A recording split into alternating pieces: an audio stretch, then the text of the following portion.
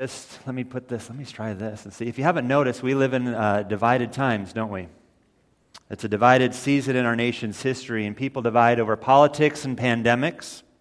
Relationships have been cast aside when differing viewpoints come to the surface. It seems that if you don't agree with me on everything, then you are evil. Poison drips from social media posts as people spew their venom against the enemy. And with each week, we see a new hashtag as we try to live for Christ in this cancel culture.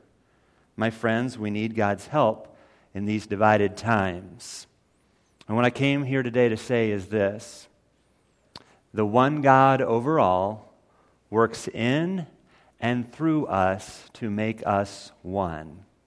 The one God over all works in and through us to make us one. And it's found in our core passage today from Ephesians chapter 4. I invite you to find that in your Bible. There's also on the Pew Bible in front of you, page 948. We're going to look at Ephesians 4 through 7 as our core text. It launches us into chapter 46 of our Core 52 material, and there's still some books available if you don't have one yet. But Ephesians 4 through 7, we're going to walk through these verses, and I want to use this sentence: the one God over all works in and through us to make us one. I want to take that sentence phrase by phrase as we lay it over this text. Are you with me? Here we go. Ephesians chapter 4, verses 4 through 7. This is the Apostle Paul speaking to the church in Ephesus.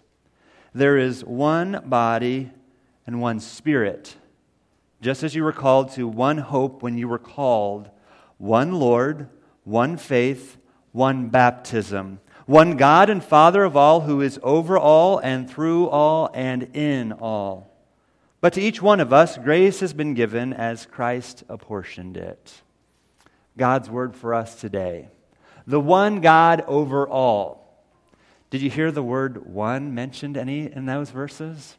There's actually 8 times you read the word one if you count each one of us. But in that little verses 4, 5, and 6, it almost sounds like it's an early Christian creed, one Lord, one faith, one baptism. There's 7 of those. God kind of likes the number 7. And if you add each one of us, there's number 8 for one. But I want to walk through those in this section as we think about the one God over all. He says there is one body, verse 4. What's that? That's the church.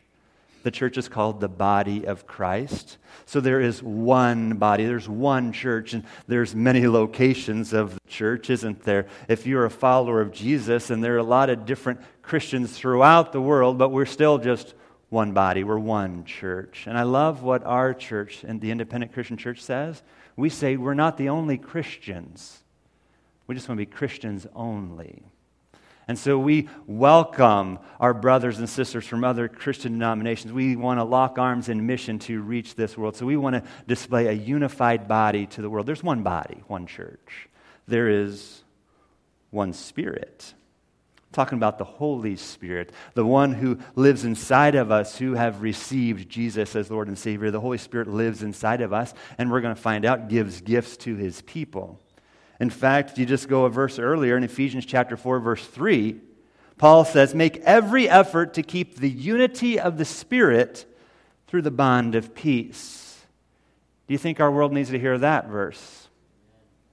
So as followers of Jesus, we have one Spirit, and we are called to make every effort to keep the unity of the Spirit through the bond of peace. One body, one Spirit, one hope. Do you see it there in verse 5? Verse 4, the last part. Just as you were called to one hope when you were called. One hope. There's the hope of heaven. There's this heavenly calling for us. I was talking with a preacher friend of mine just a couple weeks ago, and he was saying, I'm still just surprised of how people, followers of Jesus, have been so scared over the last couple years. And we're not trying to minimize what's happened. The virus is real, yes. But he's like, people have almost cashed in their hope because of the fear. And he's like, we have something to hope for. God is bigger than all of this, my friends. And so there's this idea that we have a heavenly calling. There's this hope that we have been called to.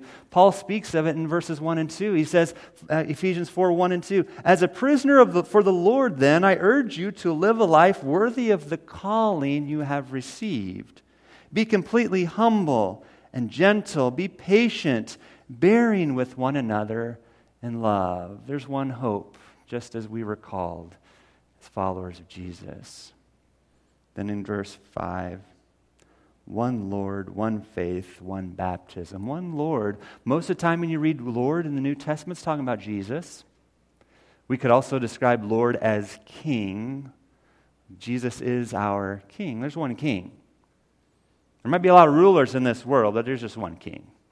And he rules over all of them. King Jesus. One King. One faith. I like to describe the word faith as trust. Other people, and you can say, is it a body of doctrine, a set of beliefs? Yes. But is it part of that saving faith in Jesus? Yes. Last week we looked at Ephesians 2, verse 8. For it is by grace you have been saved through faith. There's one faith, it's saving faith in Jesus, placing your trust in Jesus. There's just one trust, one faith, one baptism.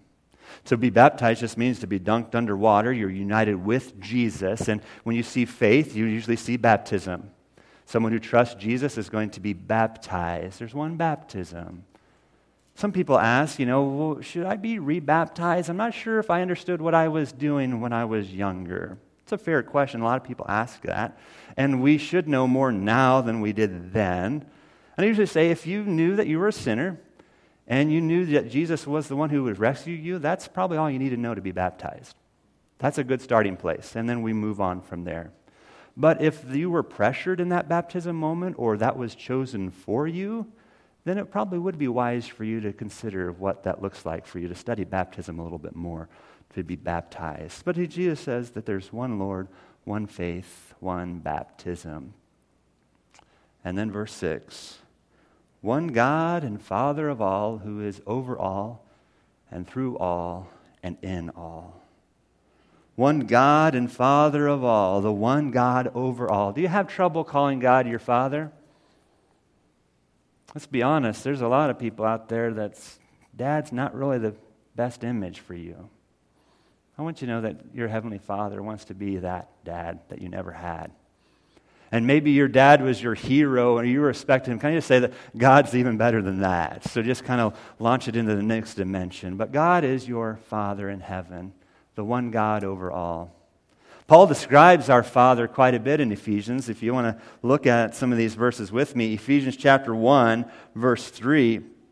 He says, "Praise be to the God and Father of our Lord Jesus Christ, who has blessed us in the heavenly realms with every spiritual blessing in Christ." Our Father blesses us. We've got good things from our Father. You go down to verse 17 of chapter 1.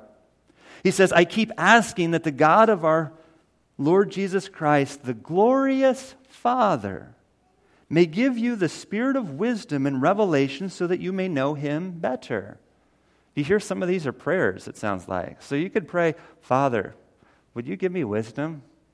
Could you show yourself a little clearer to me so I could know you better?" He's a glorious Father. Chapter 2, verse 18 talks a little more about our Father. "For through Him, Jesus, we have both access to the Father by the one Spirit." And then chapter 3, verses 14 and 15. Again, it's a prayer. "For this reason I kneel before the Father, from whom every family in heaven and on earth derives its name. I pray that out of His glorious riches He may strengthen you with power through His Spirit in your inner being." So we have a Father in heaven who loves us, who rules over all. And this Father rules the universe. We've been talking about this theme, change your mind, change your life. We've got to change our thinking. Dr. Daniel Amen says that our brain is the most complex organ in the universe. And so if God reigns over the universe and He reigns over our brain, but did you know that inside of your brain there are 100 billion nerve cells? 100 billion nerve cells. I think most of you have those. I think you do. So 100 billion nerve cells in our brains. Some of you are just now getting that, so that's case in point. Okay. All right, so 100 billion nerve cells in our brains. And so the population of the world, 7 billion people. So that's like 14 plus world populations of cells in our brains. You follow me? That's a lot, isn't it? Check this out. Between the cells, correct me if I'm wrong, Gina, because you study this stuff. So between the cells, there's not just a one-to-one connection, 10,000 connections between all those billions of cells. I don't know what that number is. And it says that there are more connections in our brains than there are stars in the sky. Are you wigged out yet? And it's all in this little, 2-pound mass, 3-pound mass on our skull. And it says that information, for most of us, I guess, travels at a speed of 268 miles an hour. I don't know how they know that. That's pretty fast. And so if God has made that, He is the one God over all. And so we can realize that, okay, this one God who made our brains and He can change our brains to help us follow Him, is the one God who rules over all, and He works in us. That's our next phrase. He works in us. Do you believe that God's working in you?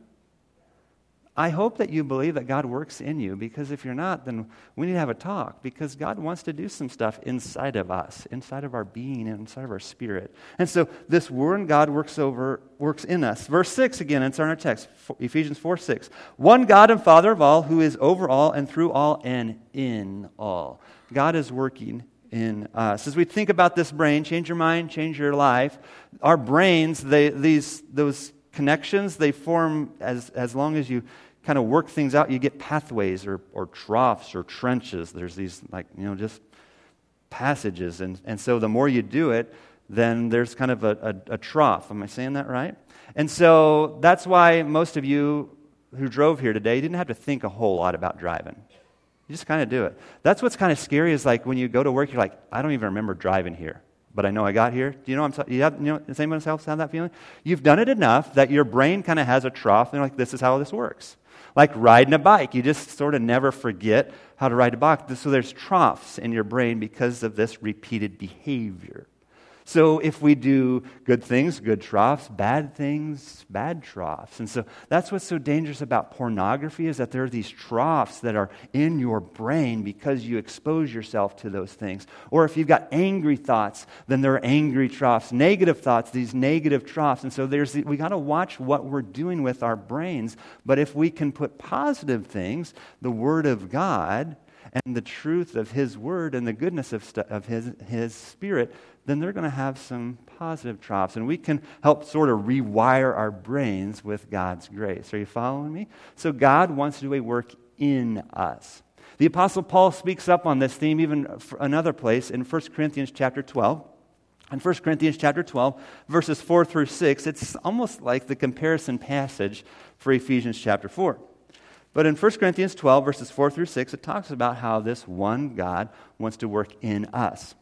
So, 1 Corinthians 12, 4 through 6. There are different kinds of gifts, which we're going to talk about in a moment, but the same Spirit distributes them. There are different kinds of service, but the same Lord.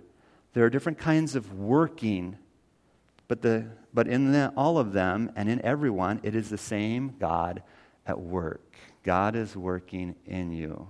Do you believe that? So the one God overall works in us. And it says there, and we're going to read here, and then a little bit later in chapter 4 of Ephesians, that God's given us gifts. So I want to invite you, if you've not gone through our 3 Colors of Your Gifts class, we're going to start one on December 5th, 9 a.m. right here in this room. I'll be the leader for that at this point. And so I want to invite you. At Berlin Church, we ask you to come to 2 classes. One's our Deeper Life 101. That's actually online on YouTube if you want to get the virtual version. And we rotate that frequently. The other class we ask everybody to come to is our 3 Colors of Your Gifts. It used to be called the 3 Colors of Your Ministry, but they've retitled the material. So 3 Colors of Your Gifts, lots of fun. We learn a lot about ourselves, spiritual gift stuff. You'll find out that you have spiritual gifts. You'll identify those. And then we kind of help you get plugged into some different things, either here at church or just say, hey, go do this. This is good. You are good at this. So go have fun with that. So I want to invite you, if you've not come starting December 5th. It'll be fun. Christmas month, talking about gifts, spiritual gifts. So join us. That'll be good.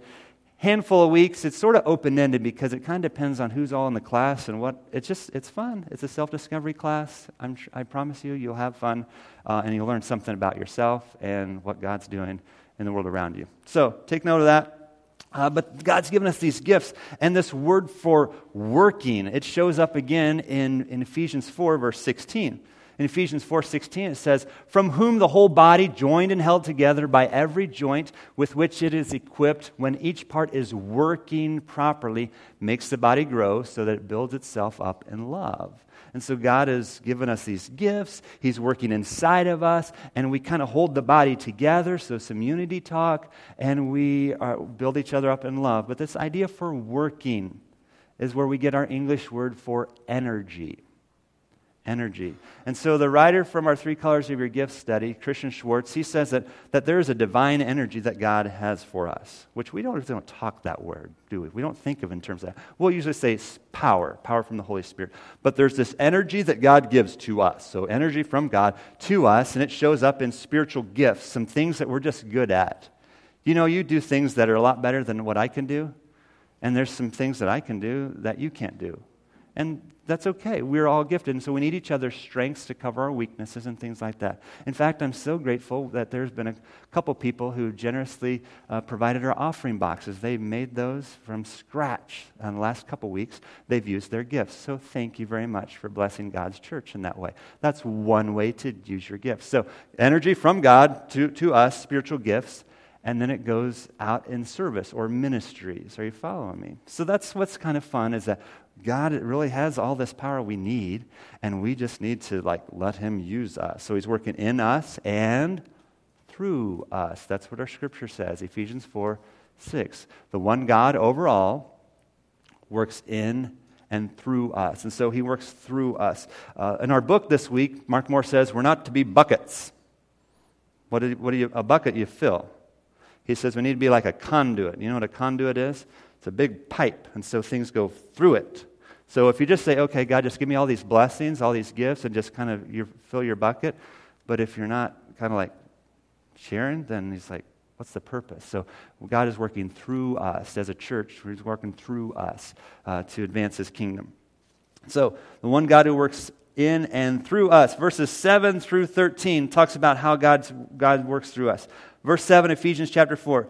But to each one of us, grace has been given as Christ apportioned it. That is why it says, when He ascended on high, He took many captives and gave gifts to His people. He's quoting from Psalm 68, verse 18, which is this victory parade psalm of God's victory. And it's the idea that Jesus ascended on high as King and has sent some gifts to us. One being the Holy Spirit, and then these gifts that we're talking about, talents and abilities. Verse 9, what does He ascended mean except that He also descended to lower earthly regions? Verse 10, He who descended is the very one who ascended higher than all the heavens in order to fill the whole universe, the God who is over all. Verse 11, so Christ Himself gave the apostles, the prophets, the evangelists, the pastors and teachers. These are leadership type gifts. Apostle means one who is sent, might be leaders over multiple churches. The teachers, again, someone who can teach the Word of God. Evangelists, speaking good news on behalf of Jesus. Could be speaking, preaching. It could also be gift of evangelism. There's just some people that can just win people to Jesus really well. Most of the Christian people don't have that gift. So pray that we can have more of that evangelistic gift. It's a responsibility regardless. But prayers for that we can just invite people to Jesus. And then pastors, another word for that is a shepherd. So one who cares for people. So those are some of the gifts. There's lots of different gifts in the New Testament. This is just one of the list. And so why are those gifts given? Verse 12, to equip His people for works of service so that the body of Christ, the church, may be built up until we all reach unity in the faith and in the knowledge of the Son of God and become mature, attaining to the whole measure of the fullness of Christ.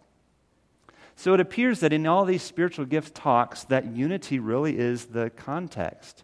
And so one way we can pursue unity is by serving, is by using our gifts to bless our neighbors, to serve our fellow followers of Jesus and those around us.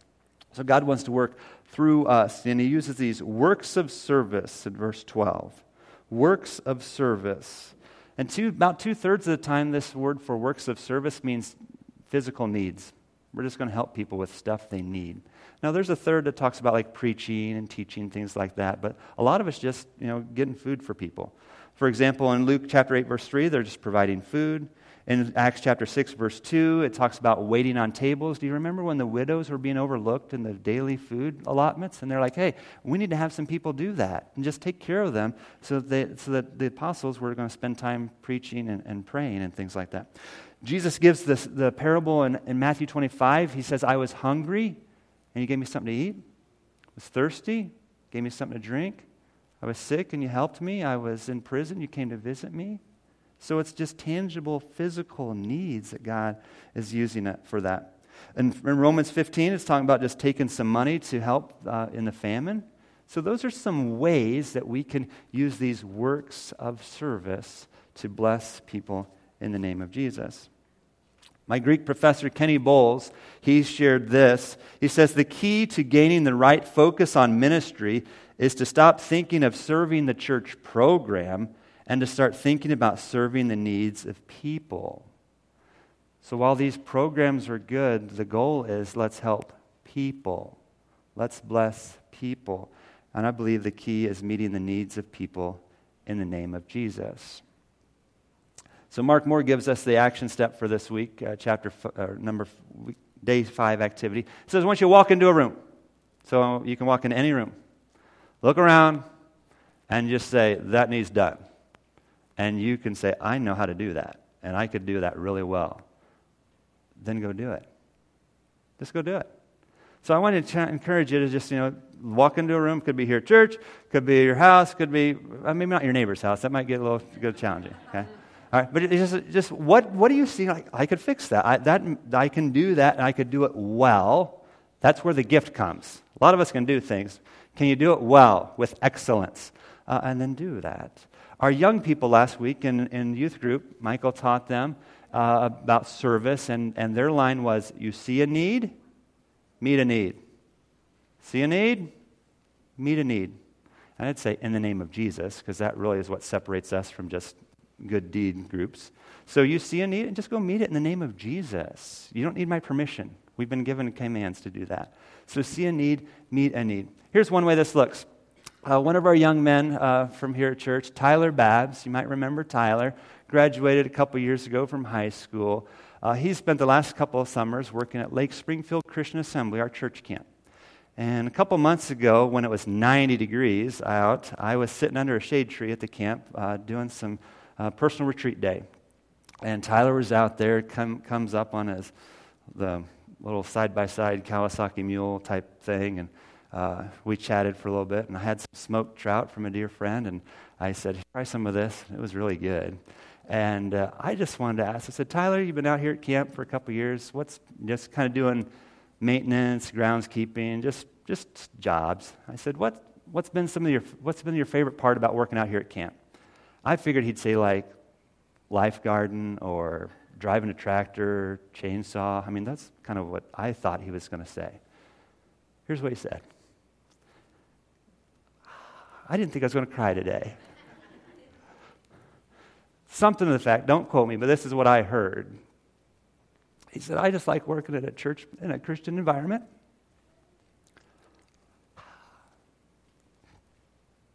I've said this to several people, and I don't think I cried till today.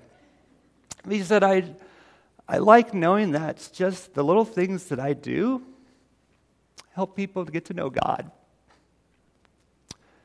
And he said, some people may come onto this camp for the first time, and they might have their first experience with Jesus. And this kid's like 20, and he's got it. And I'm like, oh, that everyone in the world could have that perspective, that just the little things that I do, because he mows grass, he probably cleans toilets, he runs a chainsaw, just that stuff. But he realizes my little part to play, which is not little, my part to play behind the scenes is helping advance the gospel of Jesus. And that just inspires me. And so when I got the reference call, because he's going to go down to Sky Ranch in Oklahoma in a couple weeks to do some similar things, I said, you better hire this guy because he's got it figured out. And I said, you better take good care of him. Because if you don't, I'll come find you, okay? Because he's a good young man. But that's the picture of what we do just to bring glory to God and help people know Jesus. And if we can have that perspective, do you think this world would be a little better place? Do you think some of the divisions around us would fade away? The one God overall works in and through us to make us one. To make us one. Did you hear our text? One body, one Spirit, one Lord, one God and Father. Father, Son, Spirit. You always got to keep your eyes open when you read your Bible and you come up with Father, Son, and Holy Spirit in a really close amount of time. Those are kind of big passages where Father, Son, and Holy Spirit show up. There's lots of them. This is one of those places where Father, Son, and Spirit are right here all together. And so do you ever picture Father, Son, and Holy Spirit fighting? Let's be honest. And we would call them the Trinity, which is not a Bible word, but it's the three-in-one concept. Do you ever picture Father, Son, and Holy Spirit fussing and fighting like we see out here, or you might see at your dinner table this afternoon because we're humans? I just don't see that. And what I love about it, and I know Michael's used this recently, but I want to use it again. Our friends with ASL, I want to learn the design for Trinity. This is fun. So this is audience participation, okay? So here's the number 3, okay? It's not this way. What's that? That's 6? That's a W. That's a W. Thank you. So this is number 3. So you do 3. So Father, Son, Holy Spirit. And so we're going to do 3 in 1. Are you ready? So do this. So is this the right way? Or this way? So we're going to do it this way. Watch. Be careful. 3 in 1. Whoa. Did you figure that out? Start. Father, Son, Holy, 3 in 1. You can practice again. It's okay. 3 in 1. 3. You go on, or slow motion. 3, 1. Okay. One more time. 3. We just built a new trough in your brain. There's another 100,000 brain cells we just got today. 3 in 1. Okay, the picture is there's this 3, but they are united as one. And so Father, Son, and Holy Spirit makes us one. And that's important because our world needs to hear that today, don't you think, church? Because we live in such a challenging season right now. John Stott said it this way: the unity of the church is as indestructible as the unity of God Himself. So unless you can divide Father, Son, and Holy Spirit, you can't divide His church.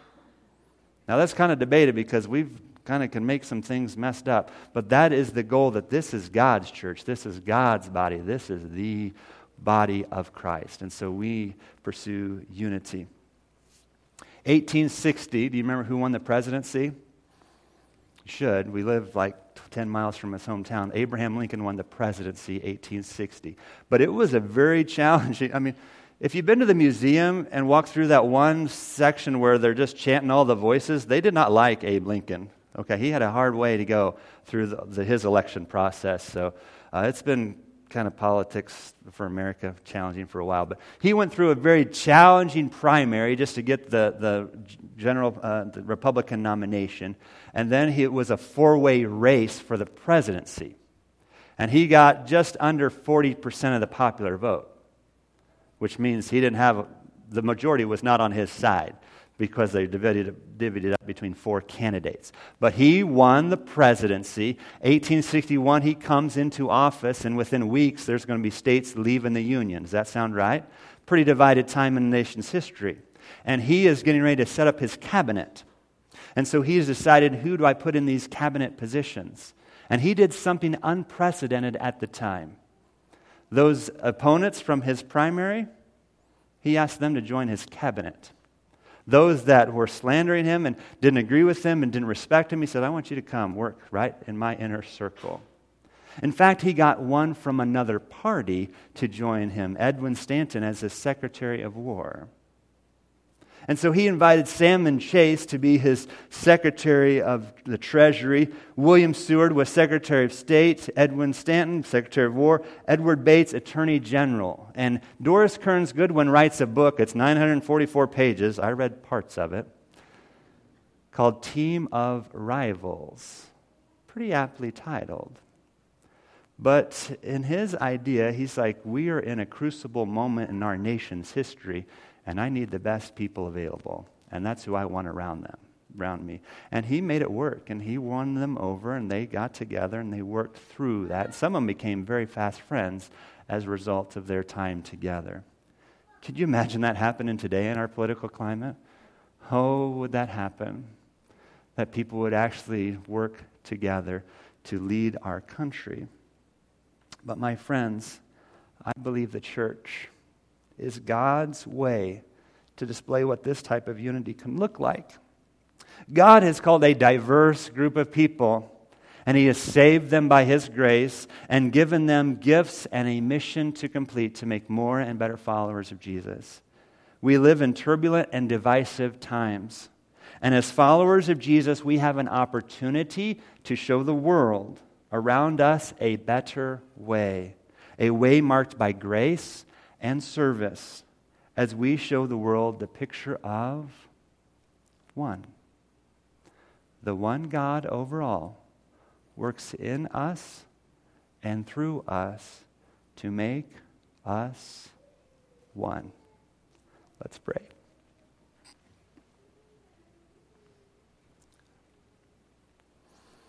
Father, Son, and Holy Spirit, you are three in one. Lord, I thank you for the unity that we have displayed in this window of time as a church body. I thank you for godly elders and deacons who have led through this with patience and grace and humility. And Lord, I pray that you would continue to help us pursue our core value of Christian unity. And Lord, I want to pray for our sister churches in our community. I want to pray for St. Mary's Catholic Church and St. John's Lutheran Church as they're searching for a preacher, and for Central Baptist and our friends in Loami and Pleasant Plains and Ashland and Springfield and Jacksonville. And Lord, I just pray that we as the body of Christ could come together even more to show the world a beautiful picture of unity. King Jesus, we pray for our world. And there is just a spirit of division, a spirit of anger, of bitterness. And I pray that we as followers of Jesus, saved by grace, could rise above that and treat our neighbor with love and respect. Lord, I pray that you would help us realize that we have something to offer, that you have given us gifts, and that we can bless this church family and the world around us by serving them in your holy name. Lord, we ask for your help, and I thank you for your power. In the name of Jesus, who conquered the grave, we pray. Amen.